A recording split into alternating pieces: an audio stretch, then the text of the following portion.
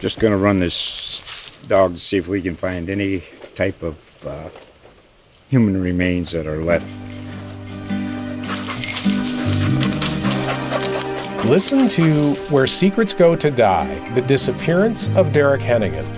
From the Detroit Free Press, a new podcast set in the woods of Michigan's Upper Peninsula.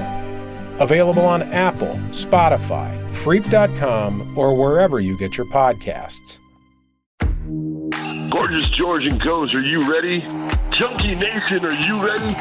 Well, let's get it on. From the fight capital of the world, Las Vegas, Nevada, this is MMA Junkie Radio. We rollin'!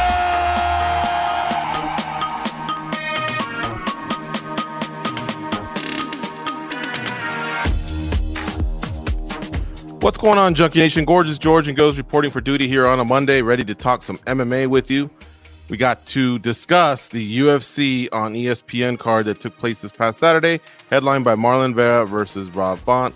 Marlon Vera was successful in that main event.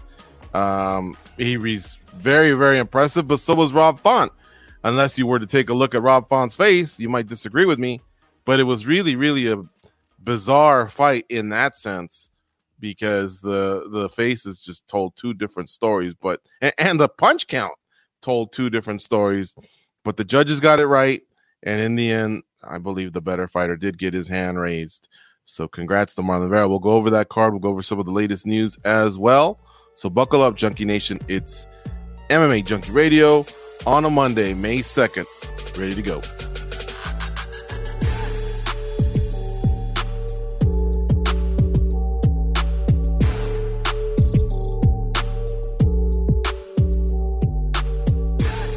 Now, if you're a Goes fan, well, guess what? He is here, but he'll be on limited speaking because the man can barely hang in there. He is not feeling too well.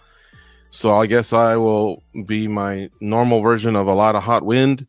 So let's start off with just getting the results going from the fight card in Vegas. It started off with Shanna Young defeating Gina Mazzani. The fight ended in the second round there via TKO stoppage. Natan Levy defeated Mike Breeden, and that was a 3-round decision. Then we had Gabe Green via TKO punches beating Johan Linace. Francisco Figueiredo, another knee bar. We thought, well, April can't possibly have another knee bar. We had one. He defeated Daniel Da Silva. Alexander Romanov showed why he was a minus 2,000 favorite. I still don't think anyone should be minus 2,000 in the heavyweight division, especially for the men. Well, I don't even know. There is one for females, but they don't really use it. I just don't think that they should ever have someone that big of a favorite, but I guess Alexander Romanov did as good of a job as you can, showing me why I'm probably wrong. He defeated Chase Sherman, just mauled him and then submitted him in round one. Christoph Jocko defeated Gerald Meerschaert, decision, unanimous decision there. Another unanimous decision for Darren Elkins. He defeated Tristan Connolly. Grant Dawson was on his way to probably decisioning Jared Gordon, but he got the rear naked choke in round three. Joe Anderson Brito defeated Andre Fili. Now, see, he wasted no time. 41 seconds is all it took to take out Andre Fili, who had been talking about, man, I feel good. I haven't fought in a while. Let's go. Wasn't his night. Andrei Arlovsky defeated Jake Collier. Well, I should have done the air quotes. Defeated Jake Collier. Everybody knows I love Andrei Arlovsky. He's a legend of the game. He's a legendary heavyweight, a former champ. He's been doing it for a long time. Set a lot of records. But he didn't win that fight. I thought Jake Collier won that fight. In fact, if you go to MMADecisions.com, every single outlet had it for Jake Collier, and everyone that I saw tweeting kind of had it for Jake Collier. But the two judges that mattered, because one of them had it for Collier, the other two, they had it 29-28 Arlovsky. And then we got to Marlon Vera, who won a unanimous decision over Rob Font. So there you have it. Those are the results of the only major promotion going this weekend. If you recall, PFL goes on Wednesdays. We kind of talked about that already on Thursday's show. No disrespect to them. And let's start off with Marlon Vera versus Rob Font. what a bizarre fight, right? Because Font he didn't gas. He was active. He pressured him. He had the punch stats to kind of back him up a little bit if he really wanted to make a stink out of it. But he lost 49-46 and 2 48-47s. But yeah, again, his face told another story. You know, really, when you think about that fight and you think about earlier in the night, Gina Mazzani, I think the referees took it to heart, man, when we came at them for stopping that fight in Bellator too soon. Because, boy, they let some of these fights go on way too long. And I felt like even the Rob Font fight towards the end, I think just knowing there was like 30 seconds left or something, the referee, if there were like 20 more seconds, I think we would have all just said, come on already, like, stop this. This is really bad. If you look at his face, he looked like he had been jumped by a bunch of fighters, you know? These are the type of things that I don't know that you come back from the same. Yeah, I know. That's the sad part is Rob Font is mid-30s. And, you know, if you were to ask me, hey, who could survive a loss here between these two, I would probably say Vera, just because of the age. So Font is 34, and he'll be 35 in about a month or so. But yeah, he took a beating, man, and his face showed it. So this is why this fight was bizarre. Font, like I said, had a good punch count in his favorite punch stats. Not by a lot. I'm not saying he thumped Marlon Vera, but remember, here's a couple things. So I'll say a few things here. In the Unified Rules of MMA, we used to talk about before a long time ago, effective striking, effective grappling, octagon control, and aggression. I still have it kind of embedded, you know, in my voice with Mike. I almost said Mike Garrow. You know what I'm talking about, Mike Goldberg. You know, he would kind of go over those. So that's old school. And then in 2017, they said, okay, we got to be a little bit more explicit, but let's still stay away from the word damage as much as possible. Damage is more applied to round 2. I always talk about the 3Ds. But in this case, again, they lead off with effective striking over anything. That's what that is, folks. Damage. Effective striking over anything. And then effective grappling when you're talking about going for the finish. That's the secondary. And they still mention aggression and an octagon control or cage control for the other promotions. But they make that sound like that's really, really like some sort of a final tiebreaker. You know, like two teams that in the NFL may have gone 1-1, and then in their own division they both went. What is there? I guess it would be 4-2, and then they get to like that third tiebreaker. Well, you know, who scored more touchdowns or something like that? That's kind of what aggression and octagon control kind of have become a little bit. And effective striking is really, really the big thing.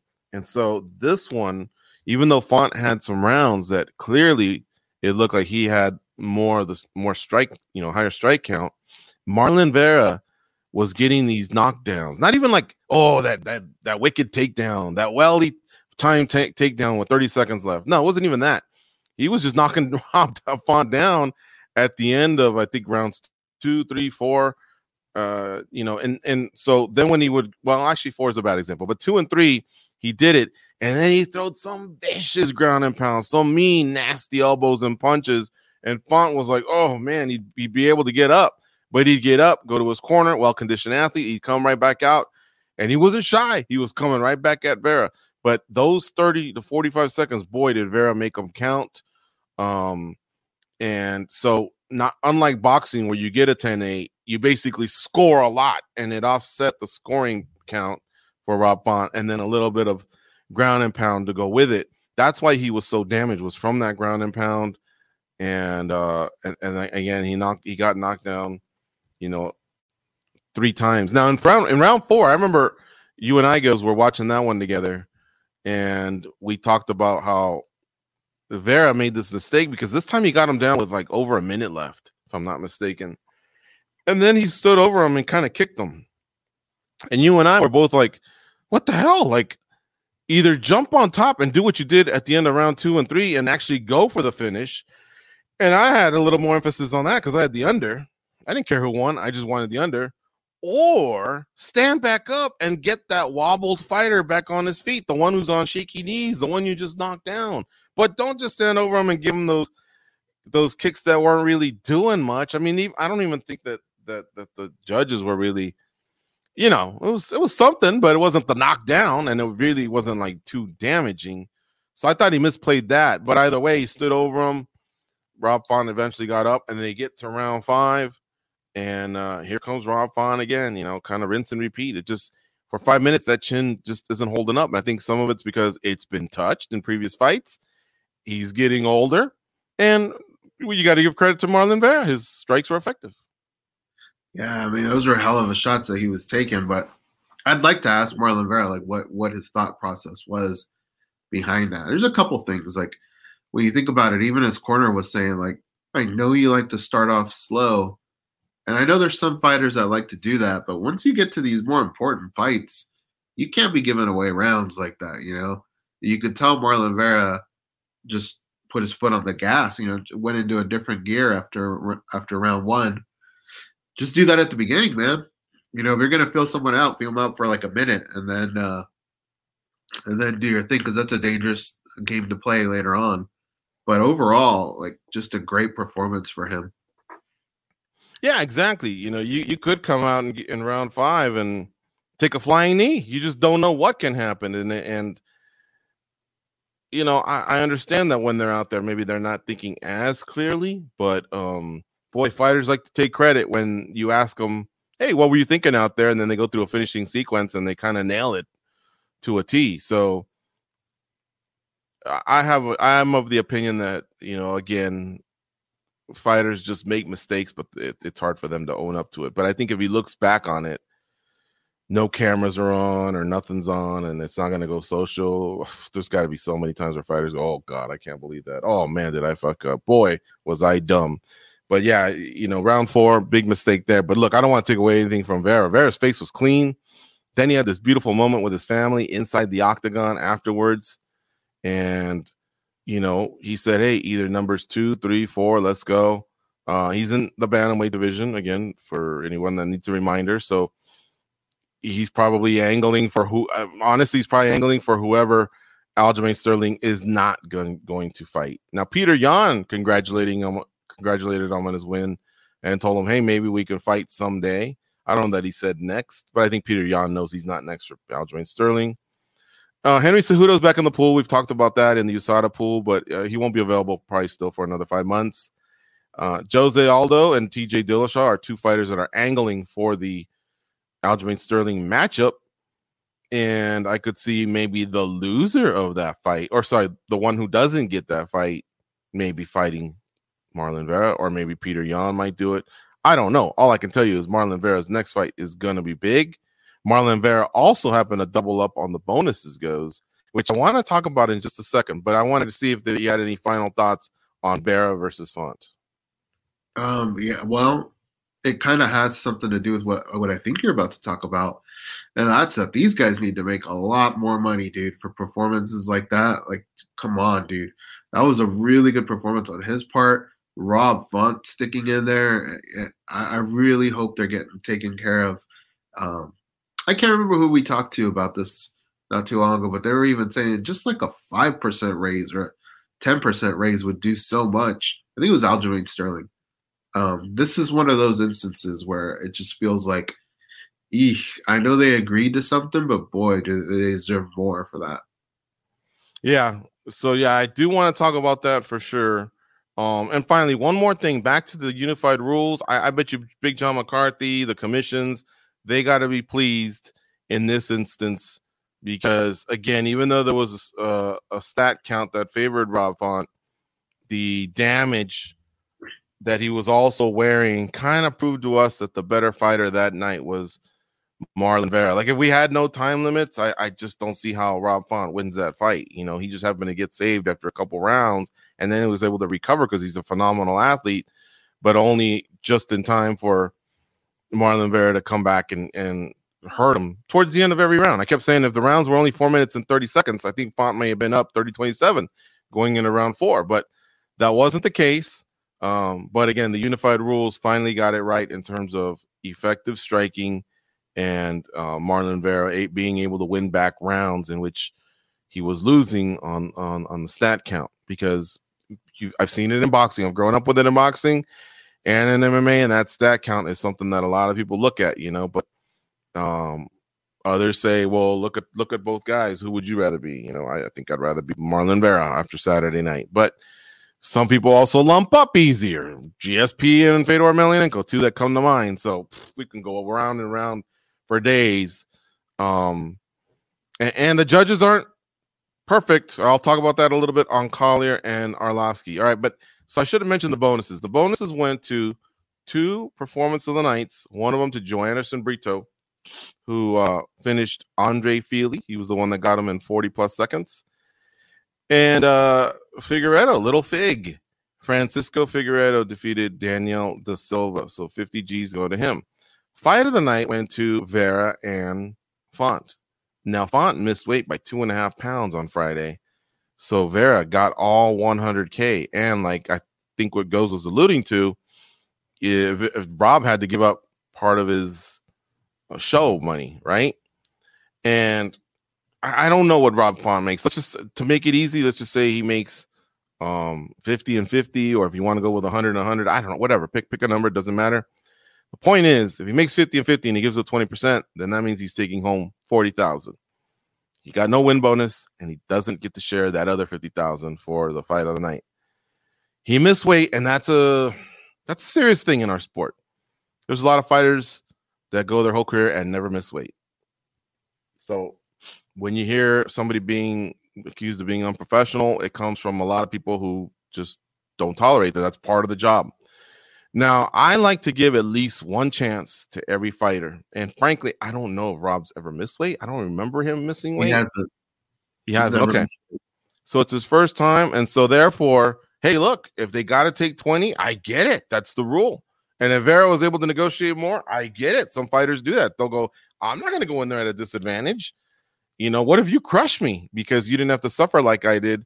And I take home a little bit of brain trauma, and I take home the L, and I don't get to get called out by Peter Young on social media or whatever.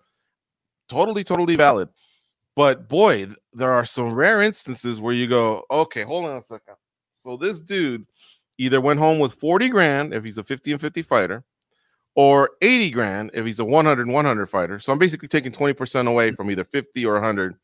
No win bonus and no fight of the night bonus, but yet he delivered a great fight like that, and he's been an employee for yours, or an independent contractor for yours, for such a long time, and you guys do sling some money around. There used to be guys who used to make money just for sitting at home because they had given you great fights in the past. Yeah. You know what I mean? So there's been a lot of money thrown around by the UFC higher-ups. There's got to be this kitty that I hope Dana White keeps, Goes, on the side. And I have heard, to his credit, that he sends people with discretionary bonuses. I think he gave 9 bonuses in London.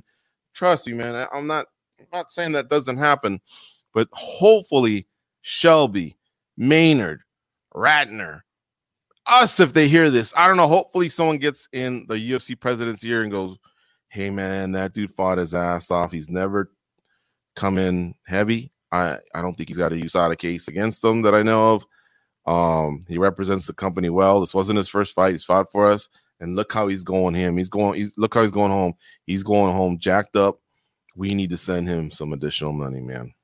He's a Boston guy, and look what Calvin Kattar has gone through in some fights. Like, that team comes to fight, Hey, don't I look like Big Van Vader right now? You do look like Big Van Vader, or you look like a guy that's in the witness protection. You don't want to give out your whole identity. So we would have to change your voice a little.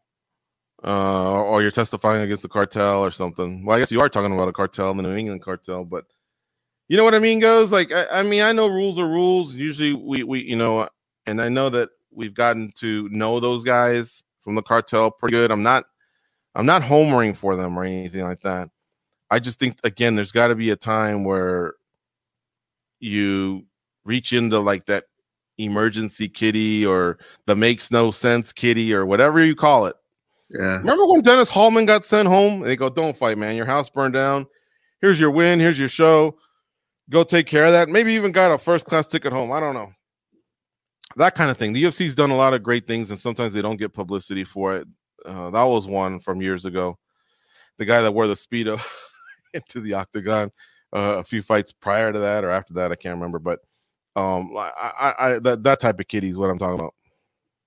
Yeah, he deserves it. He definitely does. You just got to look at the history for every fighter. Every case is different.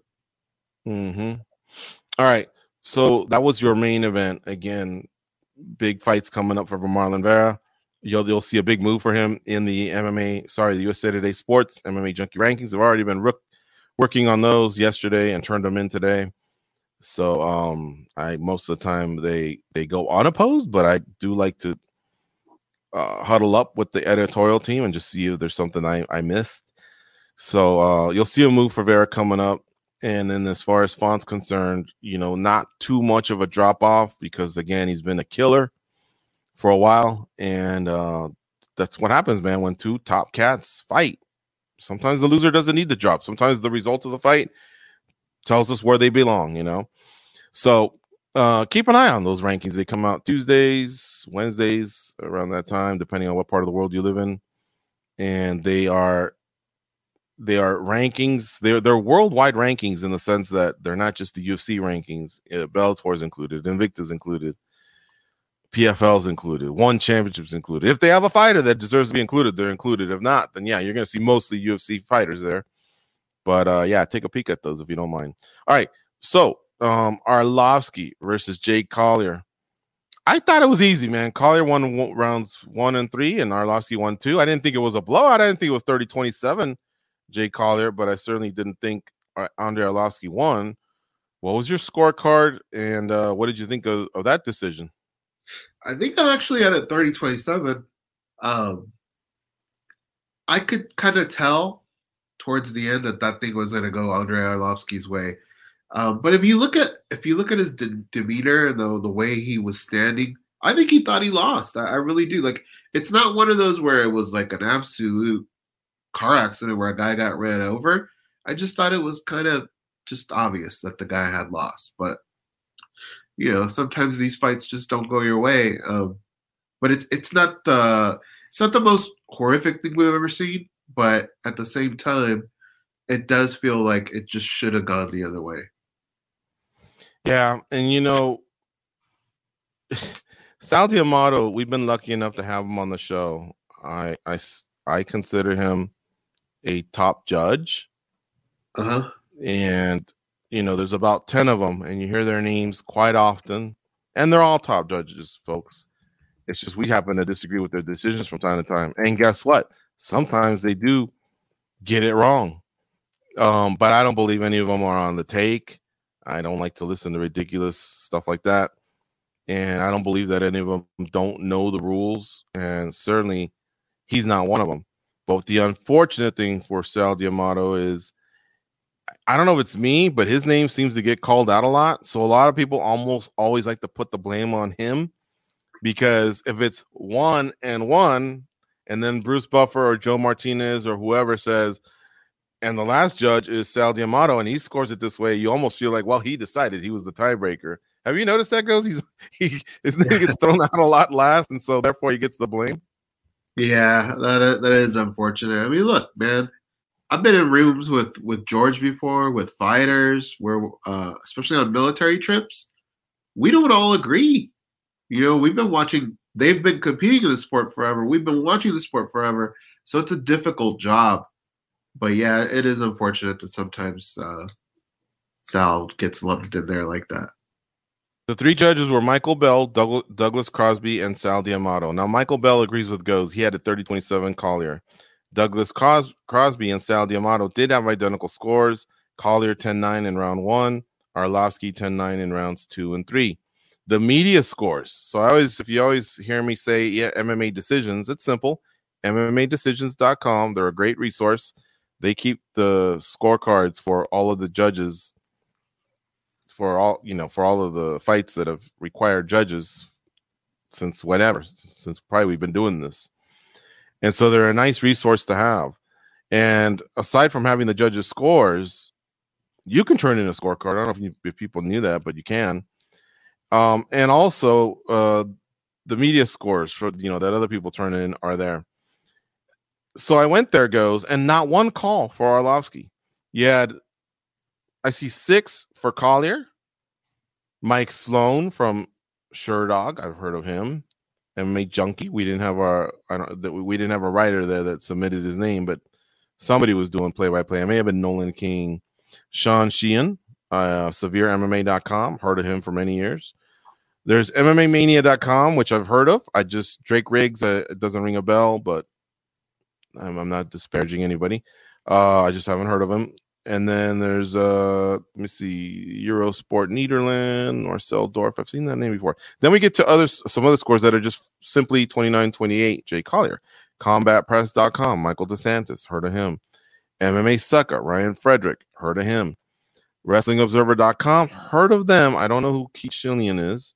Sherdog.com, heard of them. I don't know who Dane Fox is. BloodyElbow.com, Jay Petrie. I don't think I've heard his name, but I've heard of it. Obviously, BloodyElbow.com. Another Sherdog.com, Tristan Critchfield. And then Sherdog.com and MMA.com, MMAmania.com. Sorry, MMAmania.com, just somebody who was doing their play-by-play turned in a score of 29-28. So consistently, all of them had Collier winning. Michael Bell had him winning 30-27, but Douglas Crosby and Sal D'Amato judged the other way. Now, I don't want to spoil it because it might be a topic for Spinning Backlit, but you know how after the fights they wheel these fighters in, they'll wheel Dana White in, sometimes even a fighter from a big fight that's on the losing side, they'll wheel him in and the media gets to ask him questions. I really wish sometimes we could do this with officials. I know that's not going to happen, but what I'd like to do is, I think on Mondays, the commissions all have a big conference call. I wish media could maybe either listen or call into it, or maybe they can, and I don't even know, just because I'd like to hear either the judge himself or the commission official from that state, which in this case would be Nevada, come on and say, well, I spoke to the judge, and this is what they said. And guess what, folks? Whatever it is that, I don't care if it's rinse and repeat and their standard issued answer that keeps them safe. I still want to hear some kind of accountability. But again, when you have a few of these, and I'd like to hear what other judges who didn't judge would have scored it, or maybe some of the referees who are also judges, them say something. And look, maybe if you've acquired a few of these in the last 6 months, you just take a night off, or you maybe don't do a main, for a month. I don't know. I'm just throwing stuff at the wall, but something to refresh your mind, or something that at least also tells everyone that's out there, including the fighters, this is a serious thing, and we always want to stay on top of it. And again, I'm not nailing Sal to the cross. He just happened to be the last name. The other name here is Douglas Crosby. Douglas Crosby could have simply said 29-28 Collier, and then it wouldn't matter anymore, would it? I mean, I guess in a way, for that purposes of that press conference, because those guys take it serious, that conference call, they probably still would ask Sal questions. Or even if Sal turned it in, they'd ask Douglas Crosby questions. But, I think just some sort of a communication transparency that tells us what they're thinking, why they did it, how they interpreted the rules yet again. And then look, again, it could just be that the commission official is satisfied with their answers and we all move on, but I still think that would be a valuable 30 minutes or 1 hour for the sport. It would be nice. I kind of wish too that there was a little bit of a bigger pool of these guys as well. But yeah, True. it would be nice to just hear what it is their thought process was behind that. True. Yeah, you're right. That probably wouldn't be a bad idea. I'm sure they're always grooming judges and referees. So, and plus, like the EPL, the NFL, Major League, they'll issue a statement on Monday and say, hey, look, the NFL is usually the best to use for an example, because baseball, basketball, and hockey are sometimes multiple times per week. Well, baseball always. the NFL will say, hey, look, in Sunday's game, the NFL feels like this happened, and that's not the way the rule should be interpreted. It should have been this. And it doesn't take away from the win and the loss. It doesn't take away from the feeling of the players that, that obviously wanted to win that game for whatever reason. Hopefully it's not one of those that impacts the season, meaning, making or not making the playoffs. It could just be something that happened week 3 to a team that was going to be undefeated. Now they only have one loss, or maybe they weren't going to win one game and this would have been the one game they won. I don't know. But still, I like the transparency and the communication. So just something like that.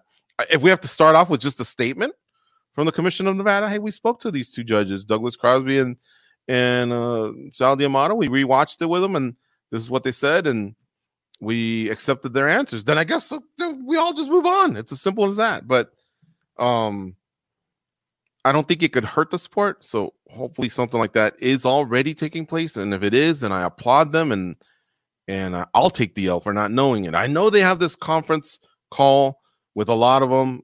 In fact, we shared that with people, when we spoke to a few of these guys. A lot of people didn't even know that they existed. They want to be on top of it. They have what's up chats between just the referees, just the judges. They want to get it right. Trust me, folks, they do. Hey, one thing before I forget goes, did you see that Frank Trigg had his first title fight? No. Or main event? Oh, was it Bellator? Yeah. He had that, and I also heard his name being called for somebody who turned in a scorecard. And I know he had told me that he was a judge as well. I knew that, but I hadn't heard his name, and it was kind of cool to hear his name. Yeah, I did hear him as a judge, and then I believe that was his first title fight. Yeah, at Bellator, right? At Bellator, yeah. And he's had main card in the UFC now, and so that's good, man. Frank Trigg, a lot of people may not even know this. He used to fight. At one time, he was one of the top 2 or 3 welterweights in the world. Unfortunately, his time came during 2 guys that are probably still on the Mount Rushmore of welterweights, Matt Hughes and George St. Pierre. So that, and he had a big mouth. He was actually one of the best heels ever.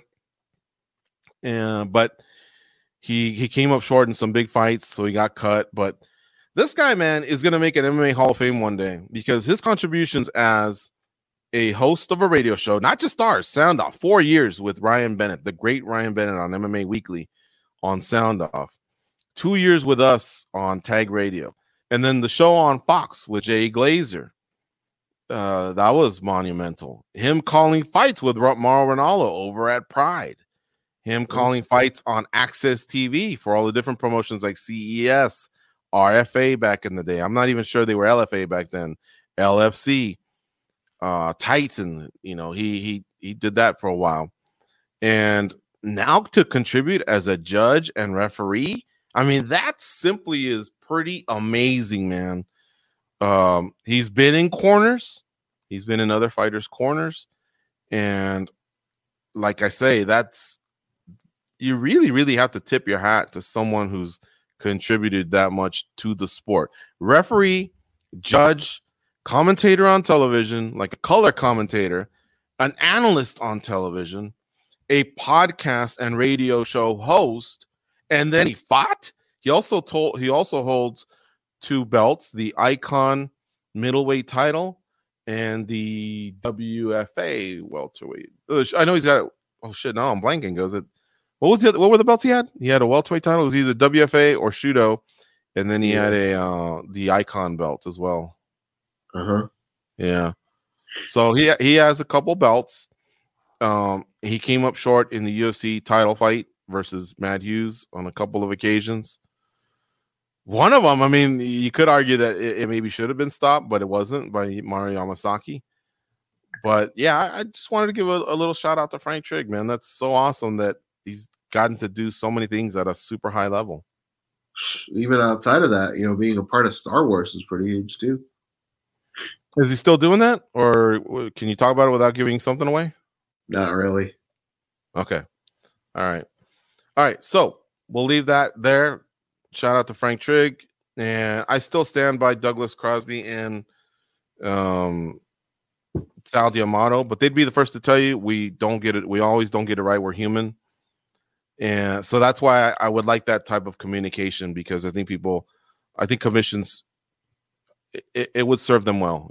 So let's start off with a statement or whatever, telling us you talk to them, since obviously talking to them wouldn't be possible. I wouldn't see them ever in a post-fight press conference setting. All right. And by the way, Collie released a statement saying if anybody interpreted his actions as being that of a sore loser, that was not the case. He said he was asked to leave the octagon, then he was asked to stick around. And so anybody that may have been watching that, I didn't really pay attention to it, honestly, may have interpreted it a certain way. He says he has a lot of respect for Andrei Arlovski. He's a legend, and that was that. Did you know what he was talking about, or did you see that? Yeah, when he was walking out, Andre was trying to talk to him, embrace him, and he had his back to him, so it looked like he was ignoring him, but it was a good explanation. All right. We are going to bounce here, folks. Thank you so much for tuning in. A couple final notes. I just want to say I hope Darren Elkins does get a new contract. He definitely earned it. Grant Dawson's going to move up those lightweight rankings. Big win for him. He got the finish. Krzysztof Jotko back on the radar, once ranked. Maybe he'll be ranked again. He's kind of on a little bit of a roll. Alexander Romanov's definitely moving up. Congrats to all the fighters that won. Check out MMA Junkie for all the latest news in the sport of mixed martial arts. Don't forget, this is a fight week. We have a pay-per-view on Saturday, and so a lot of stuff's going to be dropping. Your countdown shows, your embeddeds, and then, of course, we have a team that will be in Arizona for UFC 274. 2 title fights on Saturday, so keep it locked all week here on MMA Junkie. We got you covered. All right, folks, go out there and be a champion.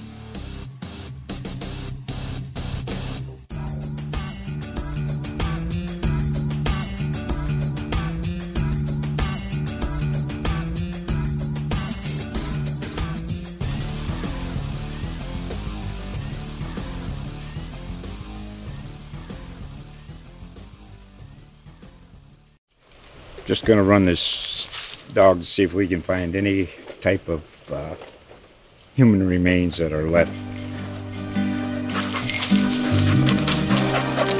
Listen to Where Secrets Go to Die, The Disappearance of Derek Hennigan. From the Detroit Free Press, a new podcast set in the woods of Michigan's Upper Peninsula. Available on Apple, Spotify, Freep.com, or wherever you get your podcasts.